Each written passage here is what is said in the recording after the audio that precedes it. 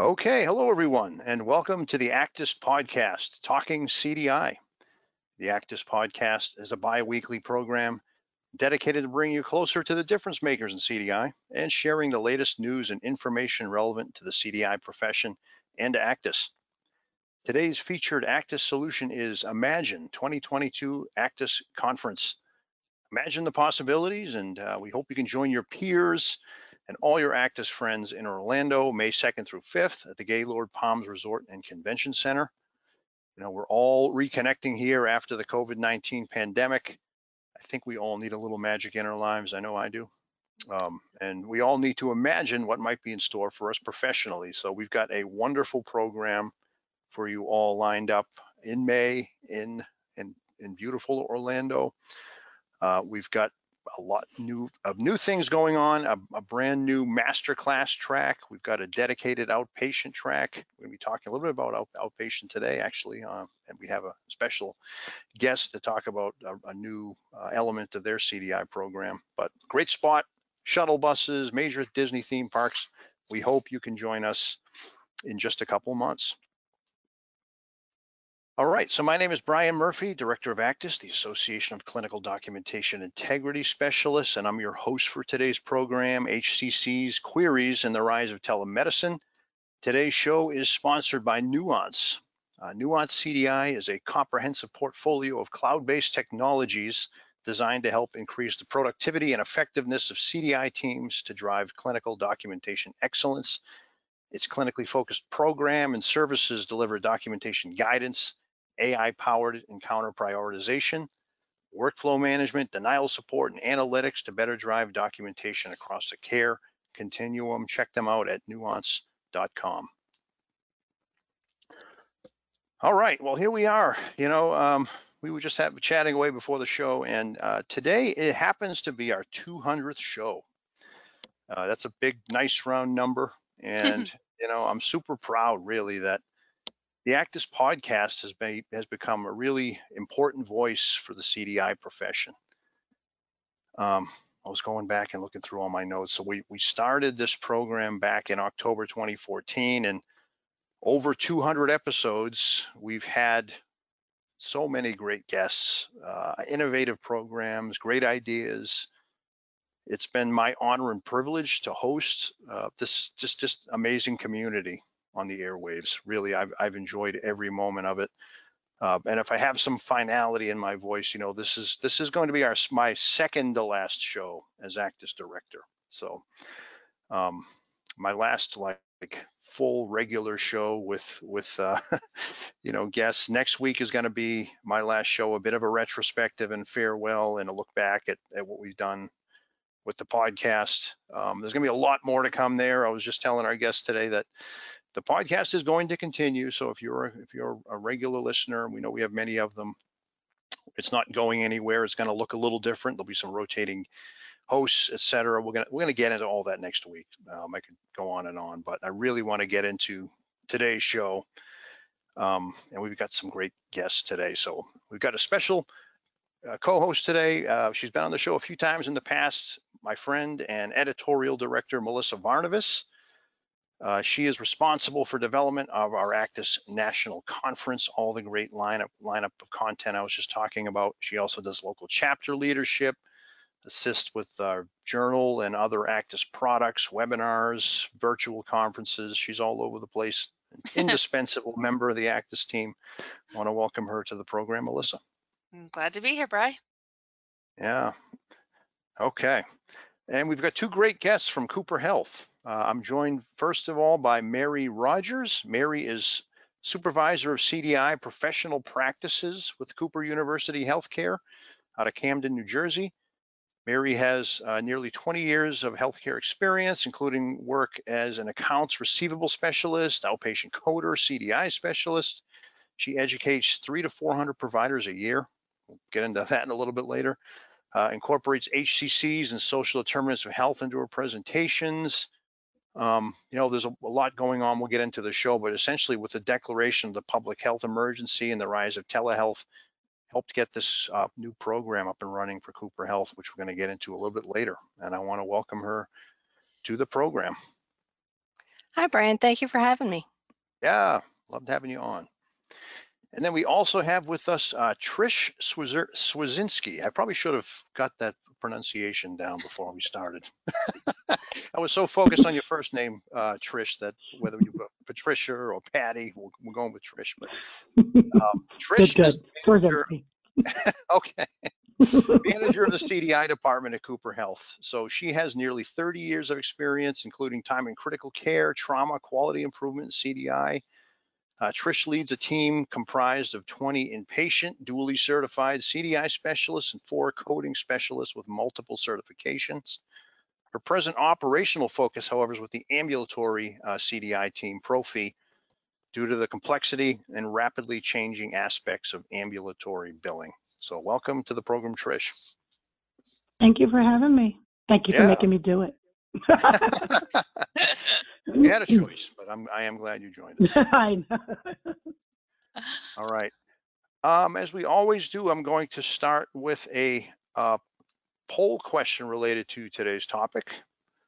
Pulling that up now, you should be seeing that hitting your screen. Again, for those that are joining us live, we're asking folks today, do you review telemedicine encounters to improve documentation capture? Your options are yes, your CDI team assists with a review of telemedicine encounters. Yes, but maybe it's coding or some other type of non-CDI staff review. Option 3 is no, but we're considering it. Flat no or other. Please specify. I love getting your other comments and questions, so do drop those into the question chat. But once again, do you review telemedicine encounters to improve documentation capture? Yes, CDI does. Yes, coding does, or other non-CDI.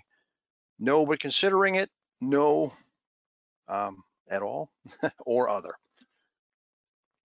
All right, we're going to go ahead and close this out, and we will come back to the results in just a few minutes. Okay, Mary and Trish, thanks again for coming on the program. You know, as I mentioned at the beginning, we've been doing and will continue to do a countdown to the conference with some special sessions that we're going to be focusing on, and you guys will be presenting in full with the full PowerPoint and all the other bells and whistles in May in Orlando. This particular session is called HCCs, Queries, and the Meteoric Rise of Telemedicine Encounters. So I thought we could start. I think I'll be turning this over to you, Trish, but just maybe with some context about the CDI program at Cooper Health, what you currently review, and how and why you got into telemedicine reviews. You know, we kind of alluded to it when I was introducing you. That was this pandemic related? Was it a point of opportunity or maybe vulnerability that you saw? What was it that got you into telemedicine? All of the above. So I think to understand how we did the telemedicine encounters, we have to understand how Cooper's professional billing side works. It's vastly different from our HB side. We have 5 vendors that code and bill all encounters, pretty much. We're a level 1 trauma center. We have neurointerventional. We were the South Jersey ECMO center. So any and all opportunity for documentation queries, which we call requests for additional information on our side, they get sent to us in queues. So we own 27 billing queues. They come to us through the queues. We see the opportunity for attestations, anything E&M related, conflicting documentation. They send us the request. We vet them. We send them to the physicians via EMR. And this is how we find educational opportunities. We find billing opportunities, things where levels of service might be lower. So that being said, as soon as telemedicine occurred, you know, you had these encounters, and we had over 70,000 encounters in less than 8 months for telemedicine with our institution. And it was just soaring. And during that time, during the public health emergency, you have, you know, documentation requirements they've never heard of. You have templates being made. And these are all by the seat of their pants, flying in compliance, and some of the, you know, informatics positions trying to help doctors So you can imagine that all the things we see on a regular basis, right? We see missing documentation, missing headers, missing things that are required to build that encounter. On a regular day, we miss these things and we can query. It was pretty intuitive that there was going to be opportunity there. Mm-hmm. But during the public health emergency originally was not the time to do it, right? Everything had to get settled in. So at that point, we did speak with the vendor. We verified that there was opportunity. There was a tremendous amount of non-billable encounters based on lack of documentation, conflicting documentation. So the opportunity was there. And obviously the vulnerability, right? Because it's a public health emergency. These physicians were learning on the fly and things are being developed on the fly. And just the sheer volume of it all. So therein lies our opportunity, right? To go Absolutely. back and Well, appreciate we that, waited Trish. for a lull. Mm-hmm. Yeah. Yeah. So Mary, you've got a great section in your presentation on how potential benefits of reviewing telemedicine encounters and specifically how they affect HCCs and risk scores. Can you explain how these encounters, how you do that and how they feed into your HCC reporting? Hi, Melissa. Thank you for the question. With reviewing the telemedicine encounters, we now have the opportunity to identify those diagnoses on a claim form pre-bill and ensure the note contains documentation to make them meet. In other words, documentation relating to monitoring, evaluating, assessing, or treating a condition. The meet or tamper, the latter being a trademark acronym meaning treatment, assess, monitor, medicate, plan, evaluate, or referral, is essential for validating any HCC. Conversely, this also allows us to identify those conditions where the meet is documented but not yet coded. Additionally, we may find opportunity when a provider is documenting history of for a condition which is still present. History of diagnoses, such as history of prostate cancer, would code to Z85.46, which is not an HCC. Elsewhere in this particular note, there is no history of a prostatectomy, and in fact, the patient is in a watchful waiting phase by the urologist, and the cancer is still active. C61, malignant neoplasm of prostate, does fall into HCC 12, and that would have a relatively highly weighted risk adjustment factor score. Interesting. Okay. Appreciate that, Mary. That's very helpful. Maybe we could talk a little bit about process as well. And I'm just keeping an eye on some of the questions we're getting. A lot of process type related stuff. You're obviously not going to get, I don't think, maybe you do, a CDI specialist on a call during a concurrent review. So when are you doing review? Is it before? Trish, you mentioned that these vendors were sending you opportunities, and then how are you prompting the physician with this? Someone else asked you, how are you able to essentially to identify pre-billing with this process? So in this case, it's actually the vendor who identifies codes and bills, and pre-bill, they send it to our work queue with the question, missing information and conflicting information, missing diagnoses, things that either render it not billable at all or could lower the level of service potentially. We then also go through that documentation with, looking for missing HCCs too, right? We look for other opportunity. And then what we did through our EMR. So we have Epic, and we send it's a query, but we call it request for additional information. We send it through the Epic system. It goes into the physician's in basket. The physician then answers it, addends his note, and then sends it back to us. And they can decline. We also have interaction with emails, right? If they may have questions, because now this is new. One thing to point out in this process that before we could even do this work queue for requests for additional information, this was an area with our primary care physicians mostly and our general practitioners who have never seen this process. So we needed to get buy-in. We needed to identify the need, right, which we said we did. We had to get buy-in from our medical directors, compliance, revenue partners, and all the owners of the institutes. Mary and I had to meet with the heads of the institutes to let them know what's going on. And then there's three things. There's only three things they needed to hear to get everybody to buy in. You have non-billable encounters, non-compliant documentation, and you can go for HCC recovery because we're an ACO. So once we established that, we then gave education, we provided instructions and the support. And it was pretty seamless. So what everybody else was doing in the hospital with these requests for additional information was brand new for these providers for telemed.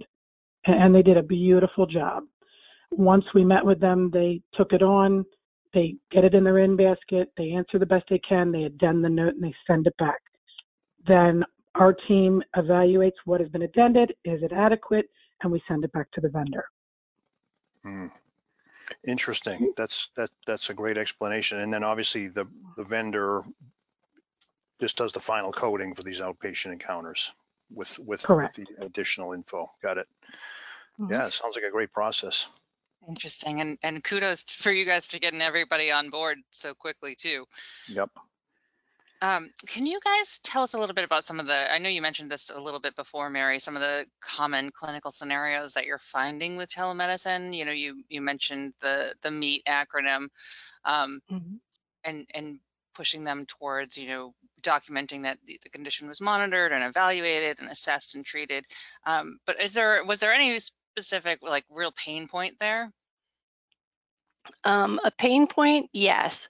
We did find some common clinical scenarios on the surface for HCC capture, and one of those opportunities was for morbid obesity, or HCC 22. The providers would often document only obesity, and that, of course, codes to the unspecified E669, which is not an HCC. And that would be in their final assessment and plan, and that would be then put onto their claim form, onto their for billing. Yet that particular provider is also referring a patient to a bariatric surgeon. And elsewhere in the note, we do see where we have our vitals, the height and the weight of the patient, and also the BMI calculation, which is, I believe our EMR does that automatically if it sees the height and the weight. And then we can compliantly send that request to our providers in the RAI, request for additional information process, through our EMR, to query for specificity on that obesity diagnosis. Like, we have the request for the patient to be referred to bariatrics, we have the BMI, you stated obesity. Is it really morbid obesity? If it's something else, always feel free to deny the claim. We always have to give them that out, always, to make it fully compliant. And when we send them that request, that's when we simultaneously request that they addend their note with that additive information, because that is very important that it has to be in the provider's note, unlike being in the overall chart for an inpatient admission. For each particular note, it needs to be in their note or associated with that encounter. So, and because of our providers' workflow in our EMR, when they capture and report their diagnoses, that's when we take the opportunity to also ask them to include that BMI in their assessment and plan, almost as like an educational tool as well for future reference. So they, oh yes, I need to put in morbid obesity. Oh yes, I need to add the BMI. And then that way it can correctly capture that HCC 22. Oftentimes too, they're, with that particular HCC, they find it a hard pushback for other reasons, for patient satisfaction, but that's a story for another day. But another often overlooked HCC opportunity that I have identified can sometimes actually be proliferative diabetic retinopathy and the vitreous hemorrhage, which is HCC 122. Our providers may include in the MEET in their note that their patient is following with XYZ retinal specialist, yet in the body of the note, their assessment and plan reveals just E11.9, type 2 diabetes mellitus without complications. So a simple click in our EMR's media tab, where some of that external data is stored, scanned and stored there, would include a recently scanned letter from a retinal specialist who the patient is currently seeing, for their type 2 diabetes mellitus with proliferative diabetic retinopathy bilaterally and is currently stable. And I've seen them put that full descriptor in their notes, and that would go to E11.3553. And that diagnosis falls into both HCC 18, diabetes with chronic complications, as well as HCC 122. And those do not have a hierarchical or bundling association, so they can both be reported separately. So now we would then query our physician via our RAI process to address that conflicting information, because he has the E11.9 and is referring to the retinal specialist who says it's actually the proliferative diabetic retinopathy. So there's a little bit conflicting information that we can ask them now to address and addend their note accordingly with that more specific information. Very cool and very important. Yeah, great example, Mary. Appreciate that. And even you got all the codes in there, which is I know is not easy on a live program. I'm going to check up on all those afterwards. Absolutely, Brian. Just in closing, before we get into some of our other show elements, two-part question. I think this one's going back to you, Mary. We'll see. Maybe Trish would want to weigh in as well. But what else do you plan on covering at your session in May? I have, again, the foresight. I've been able to look at your slide deck. I know you got some great case examples and a lot of other information in there that folks might be interested in. And then also, the big tough question is, what else are you most looking forward to at the ACTIS conference? Networking, learning, fun in Orlando, maybe having a drink at the bar. I don't know. All the above. Well, Trish and I are getting drinks at the bar. I don't know, Brian. There we go. Count me in. Well, first I'd like to answer for Trish on this first part, where we are both cannot wait to attend the conference in May this year. And nice. As an added bonus is to be there in person. Just what you alluded to at the very beginning, Brian, getting out there, a little bit of normalcy back in our lives. As a teaser for some of the other items we're going to be discussing in Florida are going to include how we formulate that focused ambulatory query. The importance of documenting time, and that is something that we stress for educational purposes for our providers. It has a lot to do with coding, and it's so important now and in the future. And we'll touch base on that and allude to a little bit of that. And also, when a reported HCC can and cannot affect a CBT level of service. There are times when it can, there are times when it can't. It's like, how do you figure that out? How is the difference on that? Yeah. But what are we most looking forward to at the ACTIS conference this year? The simple answer is all of the above. All of it. All of it, for sure. Normalcy is a good word. Yeah. I know it's going to be a great program, and you guys are a big part of it. Looking forward to your session. And so I for those wondering, I am going to be there. Just say that right now. I'm not going to be the ACTIS director there. I'm going to work with another company that exhibits. So I'll be there, and I'll have to pop my head into your session. Still going to have that drink. Still going to have that drink. Big shout out to all of we will find you.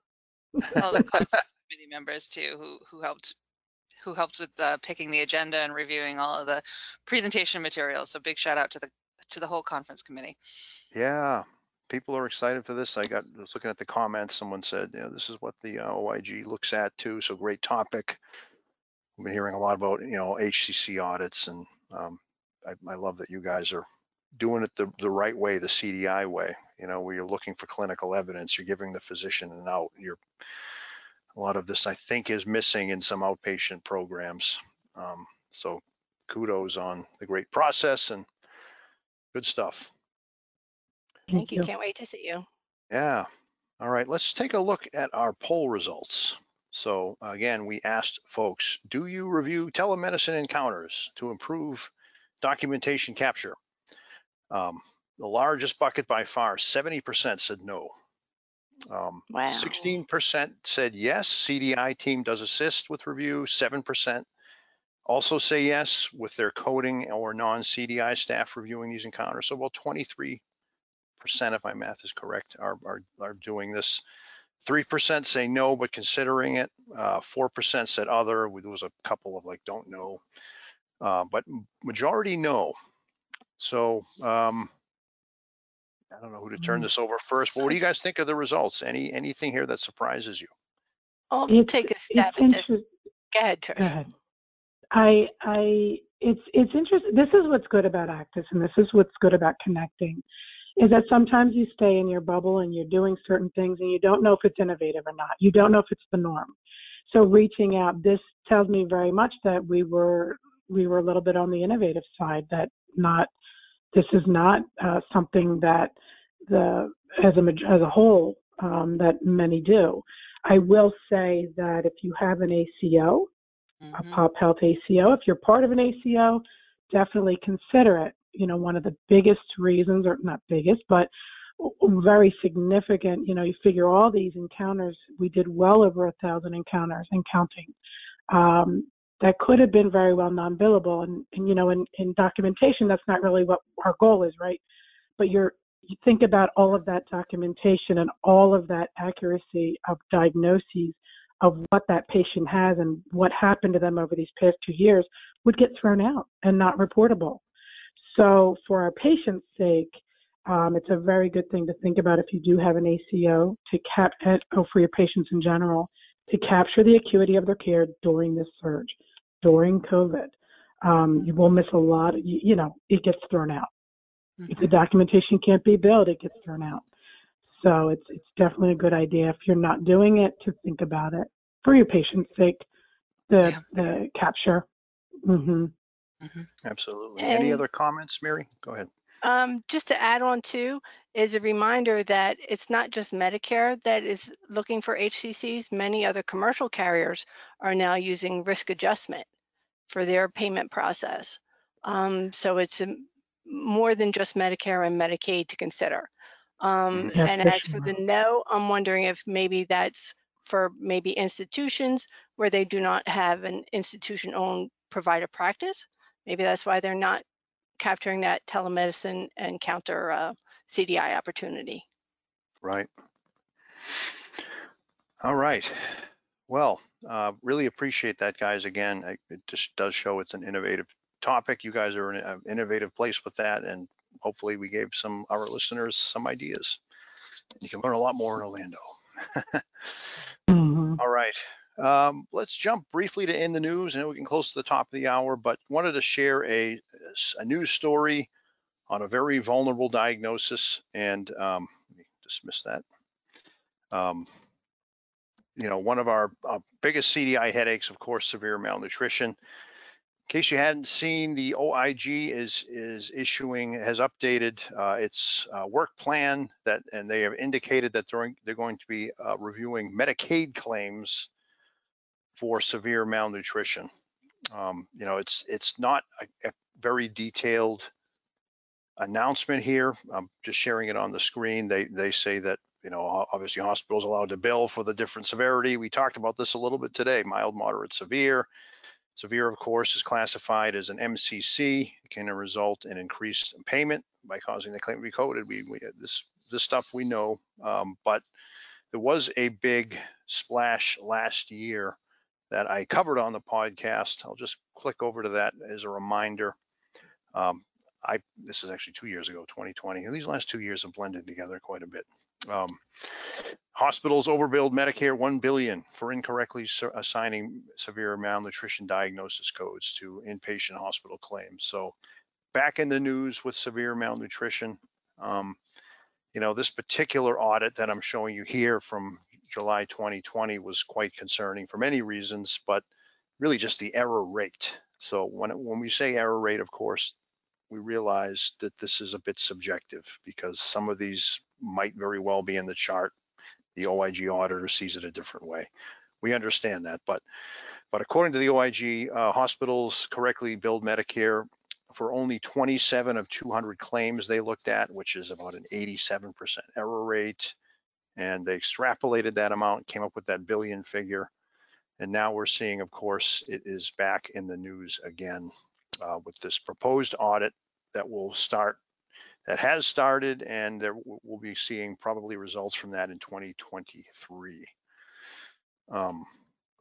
So just curious, maybe Trish, if you have any brief thoughts on severe malnutrition and compliant capture, or anything about this report in general. Yeah, so this is definitely an area that Cooper, of course, has concentrated on, because anything that carries the weight of an MCC, you want to make sure you're accurate, compliant, right? No matter what it is. But of course, this is a big one. The thing that we do have is we have a very active registered dietary community, and they review quite a good number of our charts. So we have the benefit of seeing a registered dietitian's assessment, making sure that we have some of the components. We make sure that there's no conflicting documentation. We see what the physicians are doing. So when we do queries, we do a three-legged stool: risk, treatment, is it there? We give all the identifiers, we find everything in the chart, and we allow the physician to make sure that the documentation is compliant and clear and gives an accurate picture of that patient. And that's all you can really do, right? Mm-hmm. With what you have on, we don't tend to overreach and try to go for it because it's an MCC. We just look and see what's going on with the patient, is there evidence that this is being treated, and a lot of times the registered dietitian is on there to give us more information to ask the question with the query process. That's all you can really do. Yep. To be as compliant as possible. That's right. I love how you're involving your RDs too. I think that's a key component of doing this compliantly. They know as well as anyone about these patients. So, all right. Just briefly here, we have wanted to touch on one thing on our ACTIS update. We've got some new forms and tools added to our resources section. We've got a sample tip sheet, sample policy on provider education, sample guidelines, second level reviewer process. If you're not a member of ACTIS National, I'll say, I don't know what you're waiting for. You should join. These resources are for members of our paid ACTIS members. So, but they're available once you are a member of ACTIS, and if you're not yet, get in on it while you still can. Just a quick plug too. The CDI journal came out yesterday, so woo-woo. Yeah, that came out as well, and that's under our publications tab. If you haven't checked out the newest edition of the CDI journal, I'll just click over to that real quick. It's here for you. It's a great issue. Got some nice kudos on that already. All right, so that is going to do it for today's edition of the ACTIS podcast. Again, as I mentioned at the outset of the show, we're going to be doing a show next week, so a little bit off our usual every other week cadence, but this is my final podcast. Try not to shed a tear. We're going to be doing an ACTIS farewell, just a bit of a recap of what we've been doing with the podcast. We're going to introduce some of our new ACTIS leadership on this call and have a little fun too, because I can. Why not? I hope you can join us for this last show. Again, I want to thank Mary and Tris for joining us today.